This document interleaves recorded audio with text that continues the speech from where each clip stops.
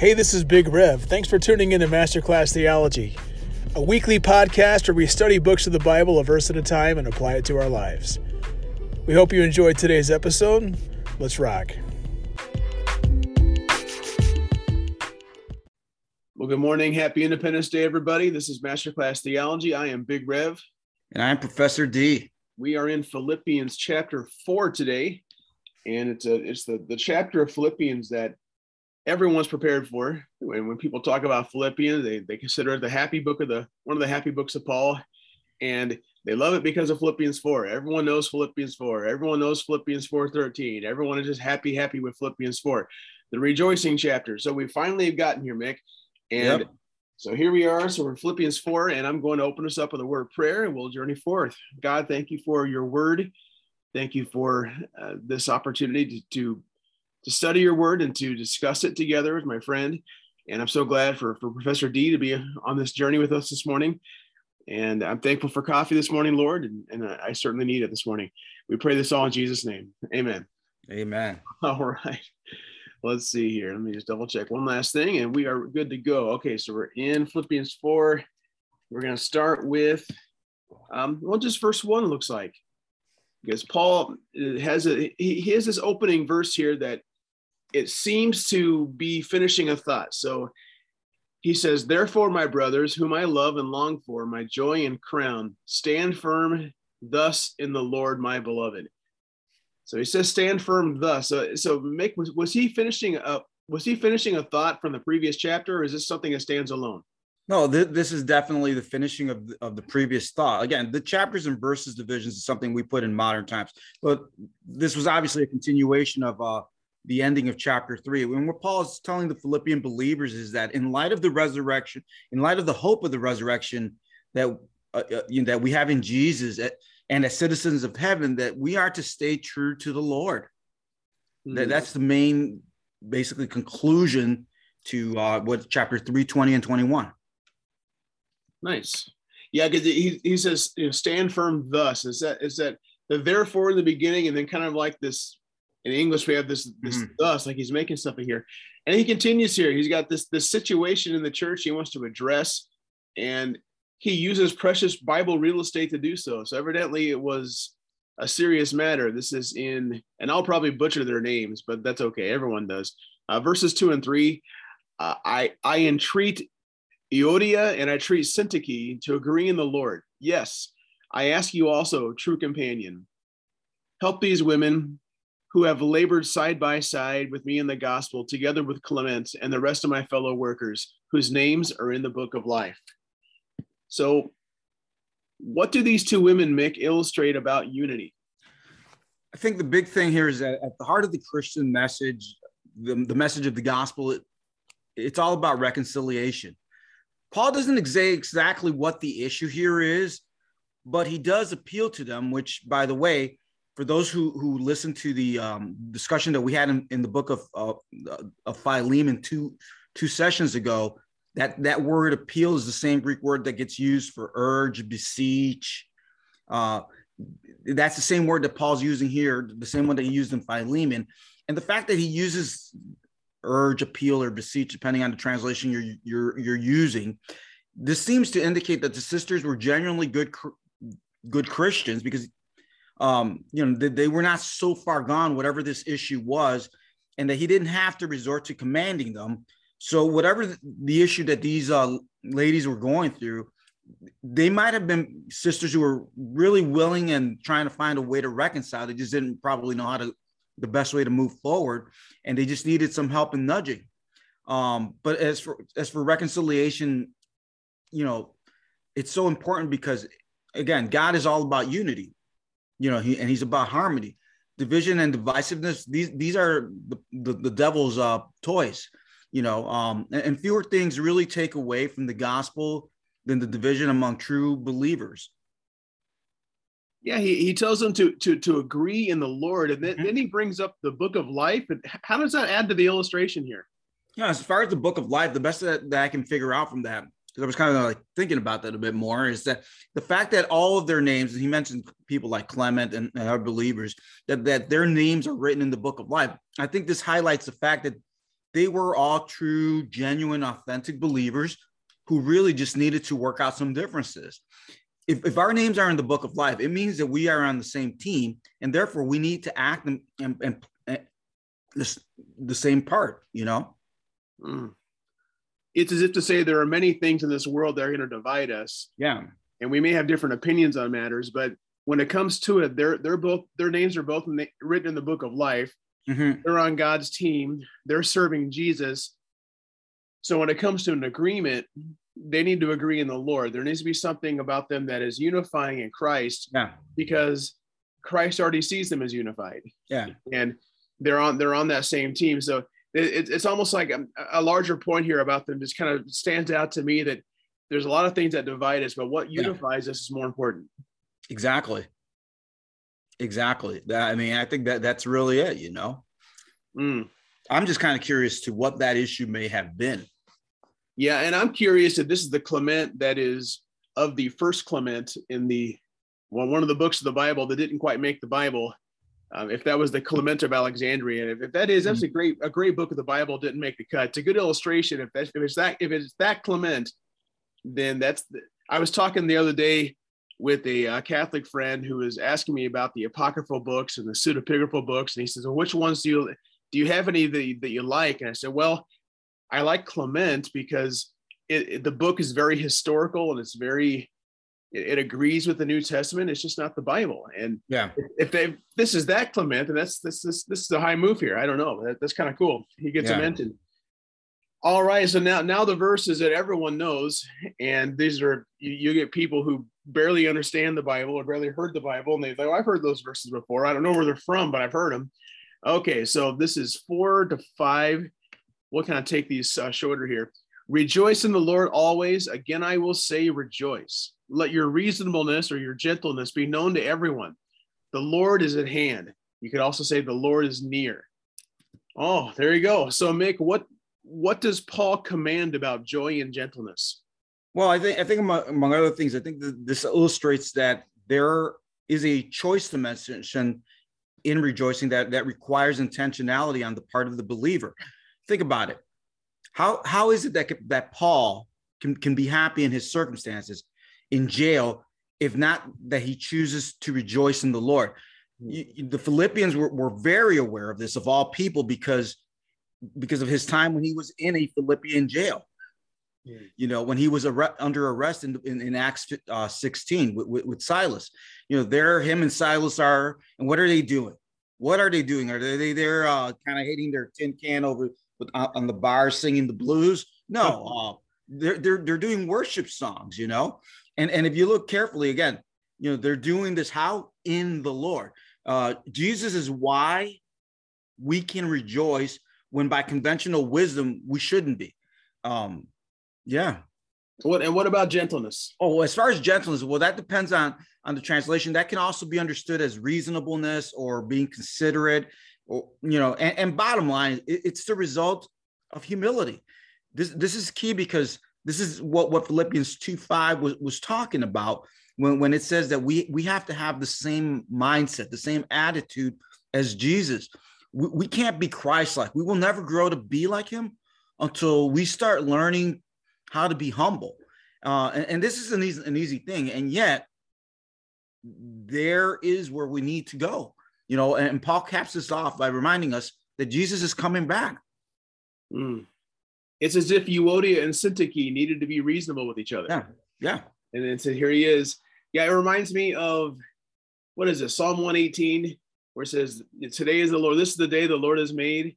Let us rejoice and be glad. So each of us gets a brand new day every morning. Yeah, it's a nice reset button, isn't it? Each new day, your response is twofold: joy and gladness. And gladness, you can just say satisfaction. I'd say, God, I'm so glad to be here today, God. God, today belongs to you, and I'm satisfied with where you have me. And so here it is, being reasonable, being agreeable, gentle, and joy. And this is one of those things where it's hard to take this verse out of context, because rejoice in the Lord always. It's like in every possible situation and every possible context. Yeah. The appropriate response is joy in the Lord. It's like you can't wiggle off that hook. You can't say, well, we're not in that context. No, this is one of those verses where it seems to be in every context because of the word always. And so no matter what you're going through, and this is for those people who are not, who overplay maybe happy is different than joy. Well, this might be the case where happiness, you may not feel happy, and your heart may not feel happy at all, but you can still have a joy that's in the Lord. And there can be something about your day, like more of your identity. Like, I don't feel great, Lord, but I can have joy, and I can know that today belongs to you, and I can know that I belong to you. And there's something about that identity that brings joy, even though I may feel really sad, or I may be really hurt, or I may be going through a lot of issues right now. I can still maintain something deeper than happiness. And I don't know, that's just what jumped out to me, Mick. Yeah, no, and again, it requires really a lot of intentionality. Yeah, I love that. The Lord is near. Amen. Okay, so now he gets to maybe the opposite of happiness, and which is kind of why, you can rejoice and still, well, this one is anxious. So let's read 6 and 7. Do not be anxious about anything, but in everything by prayer and supplication with thanksgiving, let your requests be made known to God. And the peace of God, which surpasses all understanding, will guard your hearts and your minds in Christ Jesus. So we have an anxious one here. So evidently, even though we're told to be rejoicing always, anxiety may still come. And so this anxious one has an answer. What's the answer for the anxious one, Mick? Well, the answer for anxiety is prayer. And that is just basically going to God and talking to him. Mm. Yeah, so that kind of answers who the focus is here. Yeah. Of the anxious one. The anxious one's focus is not on what's making them anxious. It's not on whatever situation they're in, or however it's keeping them up at night or whatnot. Their focus is who can God. Take care of it. Yeah, who can take care of it? I mean, it's almost like, if you've got a problem at a shop you're at, or at a restaurant, you may be able to take it to the person behind the counter, but you might be asking for the manager. And this is kind of like going right to the manager. Yep. And your focus is right on is on God. And there's a promised blessing here for the anxious one. And what's the blessing that Paul promises? So God promises to give a peace that is difficult to explain. It's a peace that can really only be experienced when we really trust God to handle things. This peace guards our hearts and our minds from the weight of anxiety. Look, we never want to minimize what anxiety is, and we know and we get that some people can be very severely affected by it. Anxiety can be very damaging to all of us. So we really do need to take matters up to God.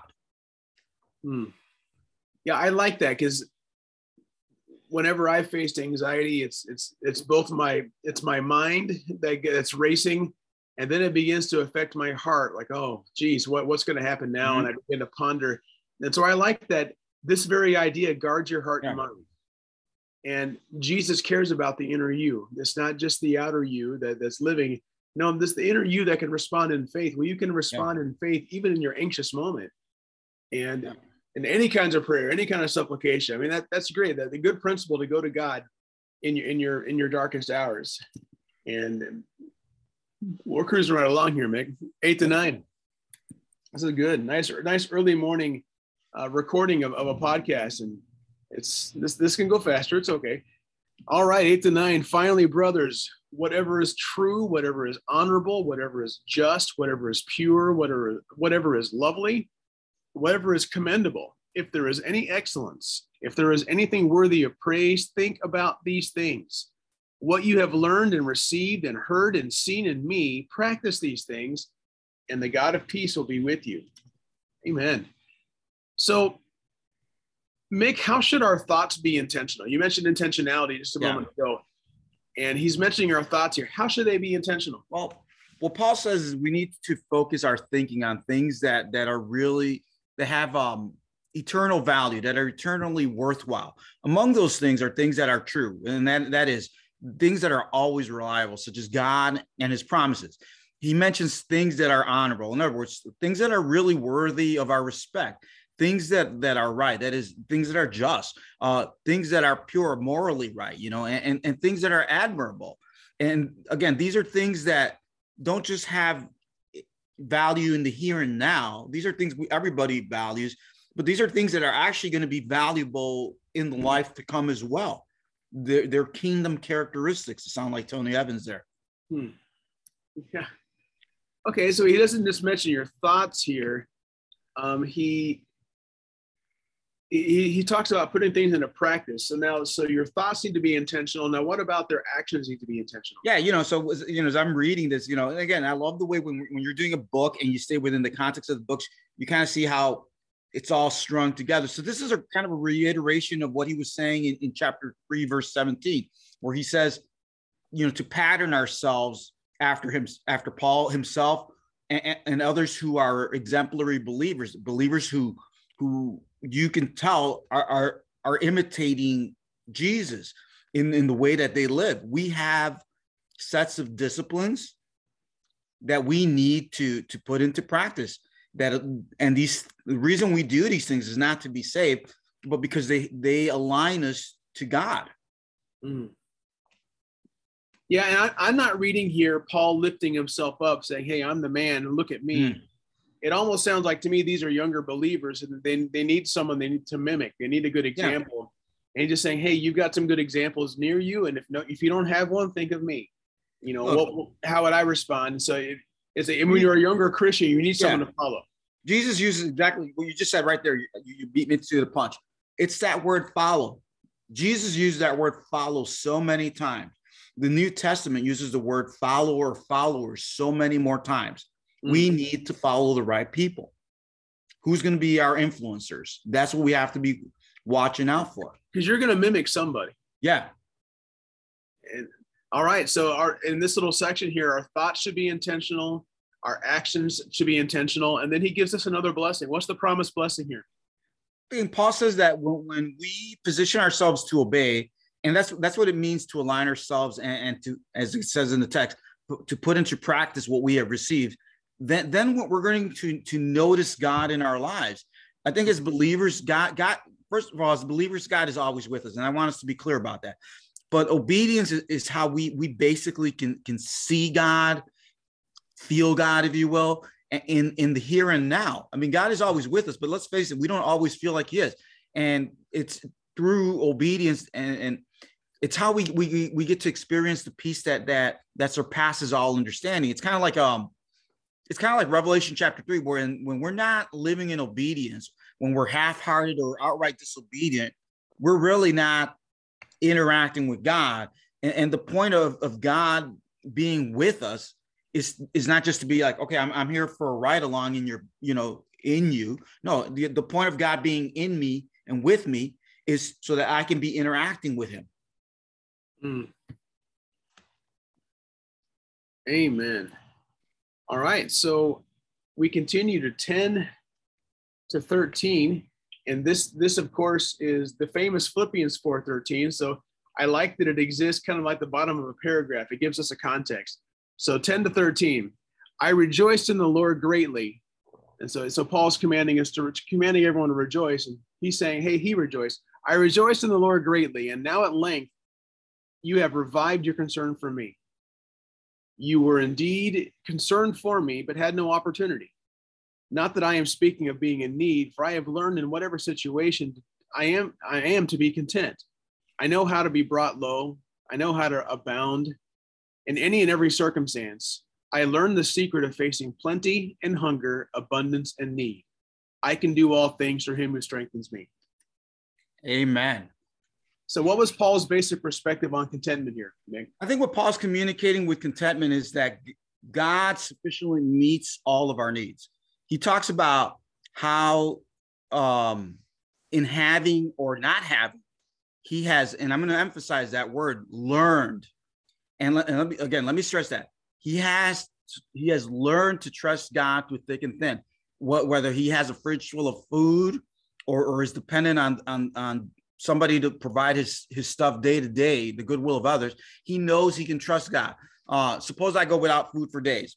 Let's think about it. Jesus actually went without food for 40 days without eating. Okay. And somehow God's with him and meeting his needs. But for many people, that is in their present day reality, I need to realize that God is teaching me something or is forming in some shape, way, or form something in me. Paul's saying that somehow, and keep this in mind, again, there is a learning curve here, that God is getting me through this.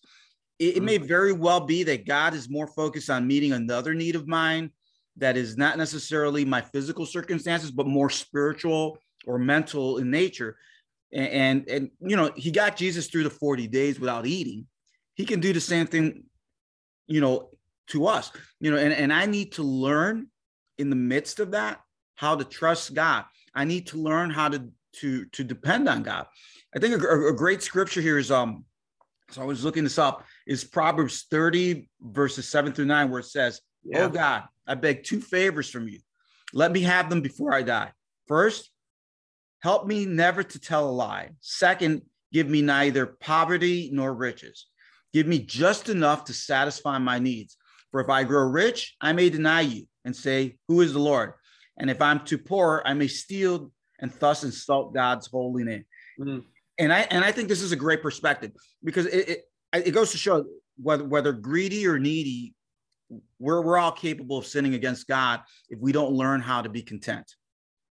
Yeah, and the verse that jumps out to me would be Psalm 23:1.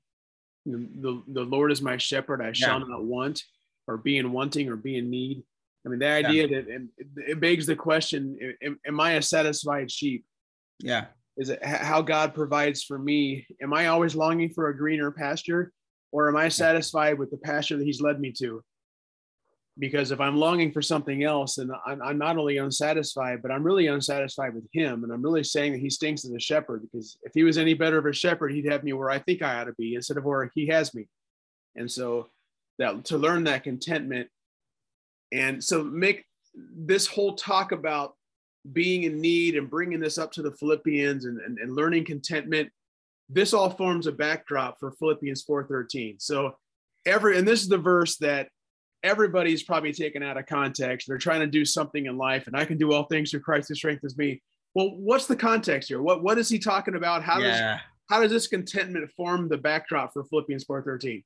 Yeah, this is the verse that is too often taken out of context to mean that God's going to help me out in some athletic or competitive endeavor, and that's just not it. We mean it the right way. We're not trying to, right, take out the Bible and just like wipe our nose with it. No, we're asking God to come through for us. And the actual content has to do that whatever difficulty or hardship we're facing, it has to do in light of a difficulty or hardship that we're facing, that God can help us through it. I can endure hardships. Why? Because God is with me. Because he gives me the strength to carry on. I can suffer the loss of a loved one because God will give me the strength to get through it. I can endure a terminal prognosis because God is giving me the strength that I really can't muster in of myself. And I will endure that negative prognosis because God gives me the strength. It's just how it's like how Jesus got through Gethsemane and Calvary. God gave him the strength to do so.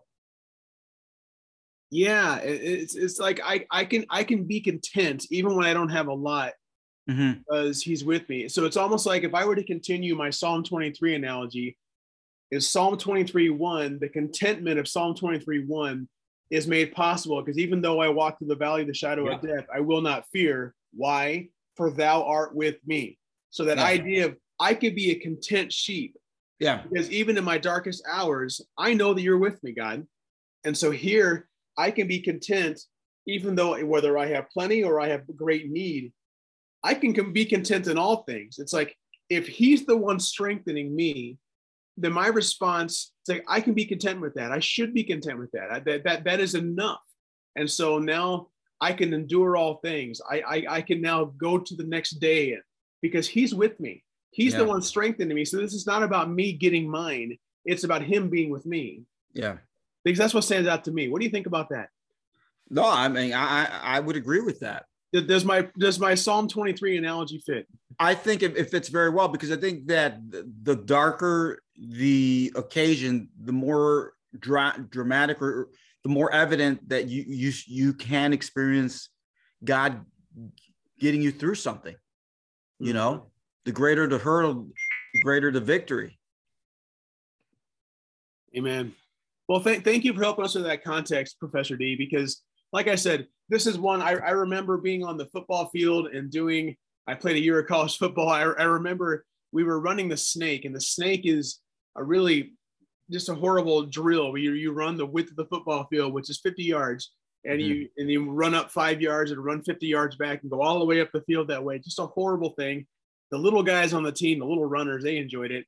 Mick, you're a runner. You might have enjoyed it, but the bigger heavyweights like me, we were just lumbering. And I remember one of the DBs, one of the little defensive backs, he was my buddy and the only other Christian on the team that I knew about. And he actually ran all the way back to find me because I was at the end of the line, you see. And he ran back to find me. He kept saying, Philippians 4:13, Joel. Philippians 4:13. Just keep saying it. We're going to make it. We're going to make it.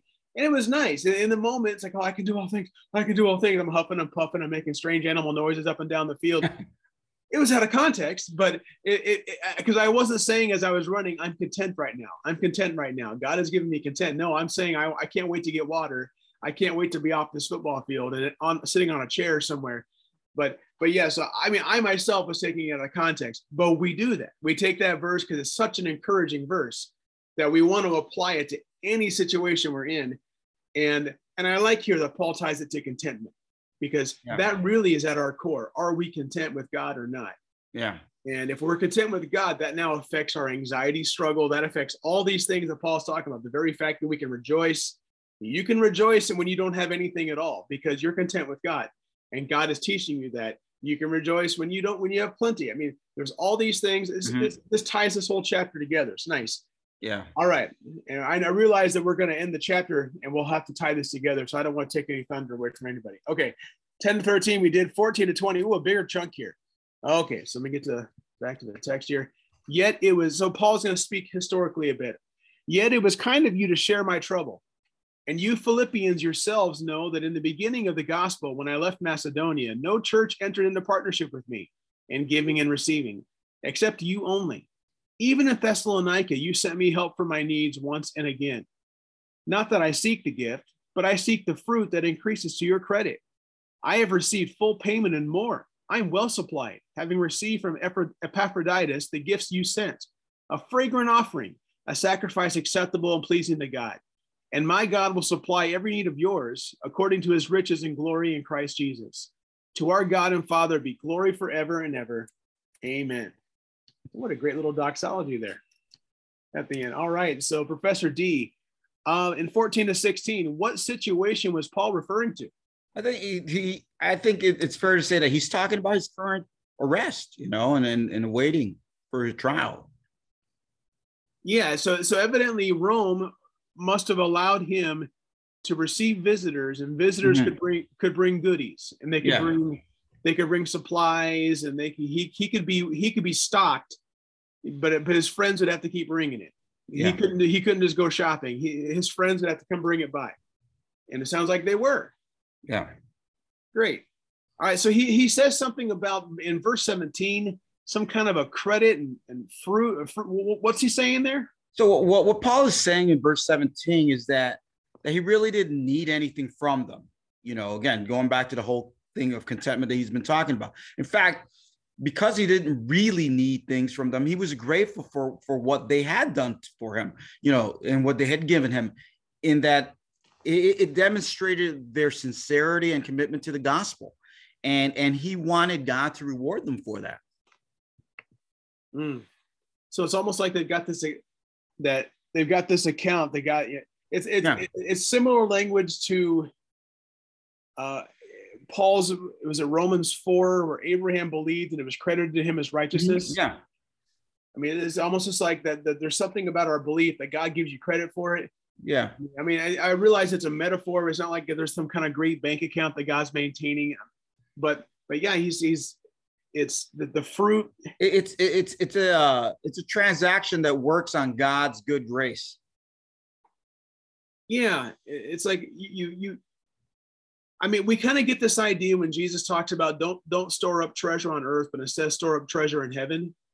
Mm-hmm. And I've even had people do me favors before, and they said, please don't thank me publicly. I'm like, well, why? You did such a good thing for me. You helped me with my car or whatever it was.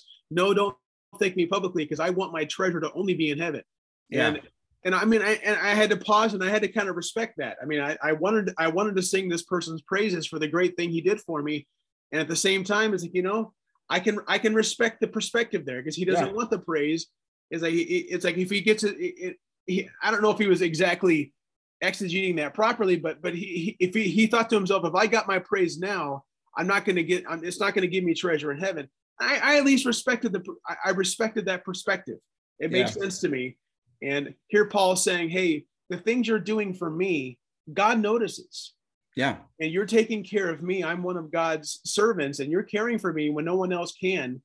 And no one else will, and God notices it, and you're going to get credit in God's eyes. Yeah.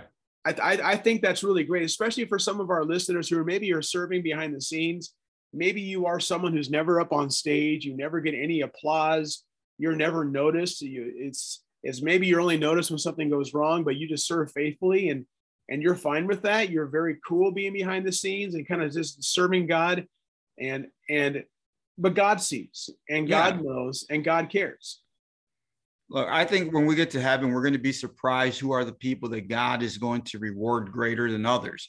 And it may not necessarily be pastors or theologians or teachers. It may be many of the lay people.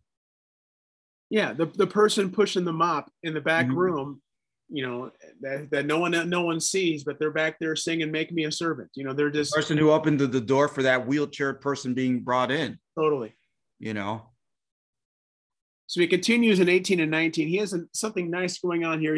He's talking about he talks about he's being supplied, and now God's going to supply them. So how do they go together? They seem to go together nicely with the idea of supply. I think that Paul was grateful. He was grateful to God first and foremost for his faithfulness towards him and everything that he was going through. You're like, what? God's faithful to him and he's got him in prison? Yeah, God was being faithful to Paul, even as he's going through prison. So, and Paul was also grateful to the Philippians for their being faithful to God and committed to the gospel in their financial gifts to him, and throughout his ministry for sending him, Epaphroditus and whatnot. I mean, he was talking about, like, even when he was in Thessalonica, it was the Philippians who were helping him out financially. And as God had been ultimately faithful to Paul, he knew that God would be faithful to the Philippian believers as well. Yeah, and I like that, because we don't know, God's going to supply our needs, but according to the riches of glory in Christ Jesus. So if you think about it, that ties it to salvation. And I don't know if God's going to supply your needs, and you're going to get Lamborghinis, and you're going to get 7-course meals, but your salvation, that grace is rich that you've received from God. And it's like those of us who belong to Christ, you've been reconciled back to God, and by his amazing grace through faith. That is rich, rich, rich, rich, rich. That's as rich as it gets. And that's what you get to have in Christ. And so with that perspective, God's going to provide your needs, not necessarily with that amount. And God's going to supply you, because if you're in need, we depend upon God, and because he's already taken care. It's as if with salvation, God's already lifted the 1,000-pound weight. Your needs are like 10-pound weights. Yeah. Right? If God can take care of the big thing, God's going to take care of what appears to be a categorically smaller thing. Oh, yeah. All right. So Mick, in this section here, Paul kind of closes the plane with a doxology. Doxa kind of meaning glory and praise. And to our God and Father be glory forever and ever. So how does this all kind of end? Like the Philippian ministry to Paul, how does that give God glory? How was God glorified by that? See, God has entrusted all of us with talents and resources, among other things. He is glorified when we use these talents and resources in ways that are not selfish, that are not self-serving, that are not greedy, self-centered. It's like Jesus said in Matthew 25:40, whatever you did for one of the least of these brothers and sisters of mine, you did for me. Amen. We close the we kind of close the book here with 3 verses. This is Paul's final greetings, 21 to 23. Paul writes, "Greet every saint in Christ Jesus. The brothers who are with me greet you. All the saints greet you, especially those of Caesar's household. The grace of our Lord Jesus Christ be with your spirit." Thus ends the book of Philippians. So how does Paul land the plane here? What stands out? I think he tells the Philippians to greet all believers in Christ Jesus. And that means every single believer. It doesn't matter if you're rich or poor or whatever. Every single believer. We have to acknowledge each other. And what is really cool is that because of Paul's time in prison in Rome, he actually had the opportunity to lead people from Caesar's household, as it's put in the text. You know, and that what this is referring to is basically people who are connected, influential people of various kinds. This includes royalty. This includes politicos. This includes people who are working there, and I think really more importantly, the soldiers. And he got to lead them to the Lord, because this is something that will eventually lead to the spread of Christianity throughout the Roman Empire. And throughout Western civilization, and this is going to have far-reaching consequences 2,000 years into the future, you know, to us today. You know, when you think about it, because of Paul's sufferings, we also get to be beneficiaries of this. Amen. Well, my friend, we've come to the end of this book. As we always do when we come to the end of a book, we first offer, are there any closing thoughts we have on just this chapter? Because we also did, we finished a book today, but we also did a chapter. Yeah. So Mick, what would be your closing thoughts on Philippians 4? Yeah, and especially in this chapter, especially at my lowest, I can do all things through Christ, who gives me the strength necessary to endure all these things. Look, I don't want to be put through a lot of the circumstances that I sometimes go through. Okay. I'm not crazy about my work circumstances. You know, it's something that I've shared. You know, I dread the possibility of cancer. You know, lately it seems like aunts and uncles of mine in Puerto Rico have been getting sorts of cancers of different kinds. You know, I dread the idea of losing my sight, or one of the worst things that I hate thinking about is any time of outliving any member of my household quartet. You know, I can get overwhelmed by anxiety, even just thinking about some of that stuff. And Jesus, and I look back to Jesus. You know, Jesus didn't want to go through Gethsemane and Calvary. You know, and I am confident that Paul really wished he didn't have to have that thorn on the side, or wanted it to be imprisoned, you know, or executed the way he was ultimately going to be executed. You know, and we're all facing things we'd rather not. But whatever I face or go through, I have to trust that God will get me through it, even if it leads to my death, you know, because think about it. God's going to get me through death itself. And that's the hope of the resurrection that we have in Jesus. God will help me. He'll help all of us who are his to get not around the situation, but to go through it. Like you brought up earlier in Psalm 23, you know, through the valley of the shadow of death, God is going to get us through it. And that's a great comforting thought. Amen. For where I kind of land the plane of Philippians 4, this chapter for me is now, I mean, in the counseling circles I journey in with all the people that I journey with, there's a good number of them. I met a counselor last night. I was at a 4th of July function at a nursing home. I have as a side job, and one of the residents said, "You got to bring your family and bring your kids, and we're gonna have fireworks, all that kind of stuff, and we're gonna grill out." It was cute. We were there, you know, we were dancing, you know, with the residents in wheelchairs. It was a cool little moment there, and I met someone, and my wife and I, you know, met this woman, and this woman is a counselor, and I asked her, I said, "Hey, so you're a secular counselor. I'm curious. What's the number one, if you had a category of people that have come your way, what's the number one?" And she said, "Well, I get a lot of depressed people, and I get a lot of anxiety." And I'm thinking, well, that's me too. In the church, we get anxiety and depression is probably the number one thing I get in terms of people coming to journey with me. Anxiety is right up there. And and I wanted to talk with her further, but it wasn't an opportunity to talk because I wanted to answer, what hope do you offer them? Because I don't think they're going to have too much hope to offer at some point from a secular perspective. But here, from a Christian perspective, the one who suffers with anxiety actually has hope. And what I like to do with people who are suffering with anxiety, I ask them two questions. I ask them to know, what can you control and what can you not control? And the things that you can't control, I counsel them, take those matters to God. And so we see that play out here, where it is, rejoice in the Lord always. Say, and what you're anxious, it's okay because you're going to go to God in prayer. And the answer to anxiety with the things that you absolutely cannot control, your response is take it to God and trust God with it.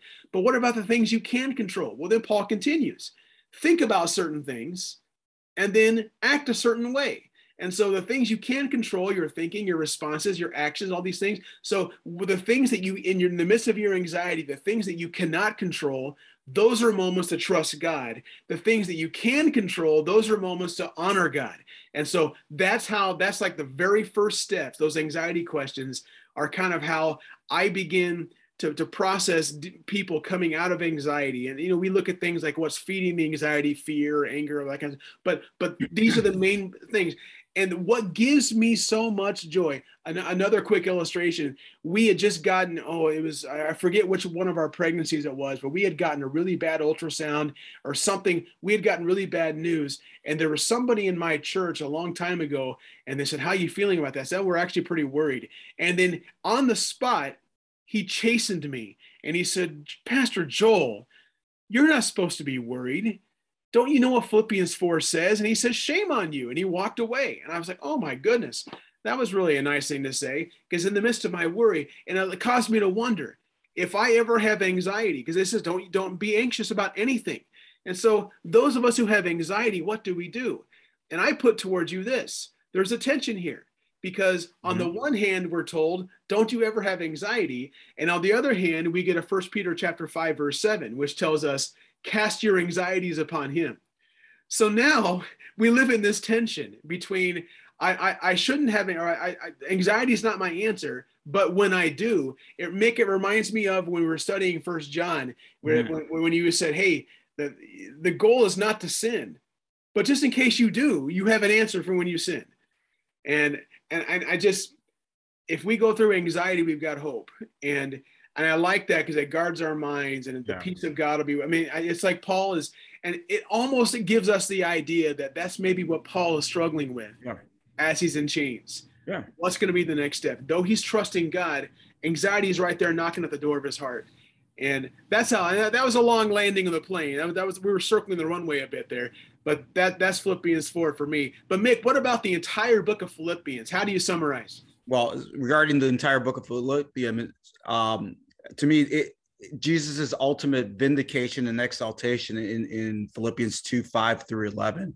Ooh, nice. That stuff is that's epic.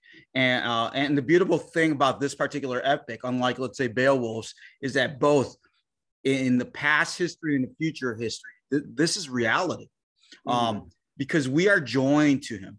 As it said at the end of chapter 3, we are citizens of heaven, and we have the hope of the resurrection, because Jesus is our Lord. He's our Kyrios. He's our God, and he was victorious.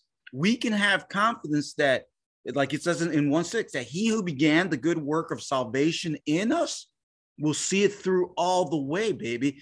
And we can do anything God wants us to, because he's going to give us the power to do it. I mean, coming full circle, praise God, Jesus, man. And piggybacking on that, what this works out. Mick and I didn't plan. We never know how each other is going to land the plane. It's one of the great surprises as we record our podcast. But I like how Mick just laid the foundation to the perspective you must have now as you live your life. Now I add the first floor. Paul in this book is giving you ways in which you are to live now as Christ, as the King, as King of Kings and Lord of Lords, as Yahweh in the flesh, as the humility of Christ, the exaltation of Christ. And how should I now live? Chapter 1, to live is Christ. Chapter 2, humility like Christ. Chapter 3, press on to know Christ. And chapter 4, your hearts and minds will be guarded in Christ. It's like, yes, lay the foundation of chapter 2, the humility and exaltation of Christ. And here now, this great, happy, joyful book of the Bible is teaching us to live your life, every aspect of your life, your hardships, your joys, all centered in Christ Jesus. What a great book of the Bible. Yeah. And the joyfulness of this book is highlighted in the fact that based on conventional wisdom, he shouldn't be joyful. And yet here he is, Amen. Joyful and commanding us to rejoice. And he commands us to rejoice at least 3 times in this book. So good. Yeah. Well, this has been Masterclass Theology from the book of Philippians. We begin the next book, Colossians, next week. The great book of Colossians. We've been looking forward to this one. Oh, yeah. As always, I'm Big Rev. And I'm still Professor D. Happy Independence, everybody. God bless. Be safe. Bye.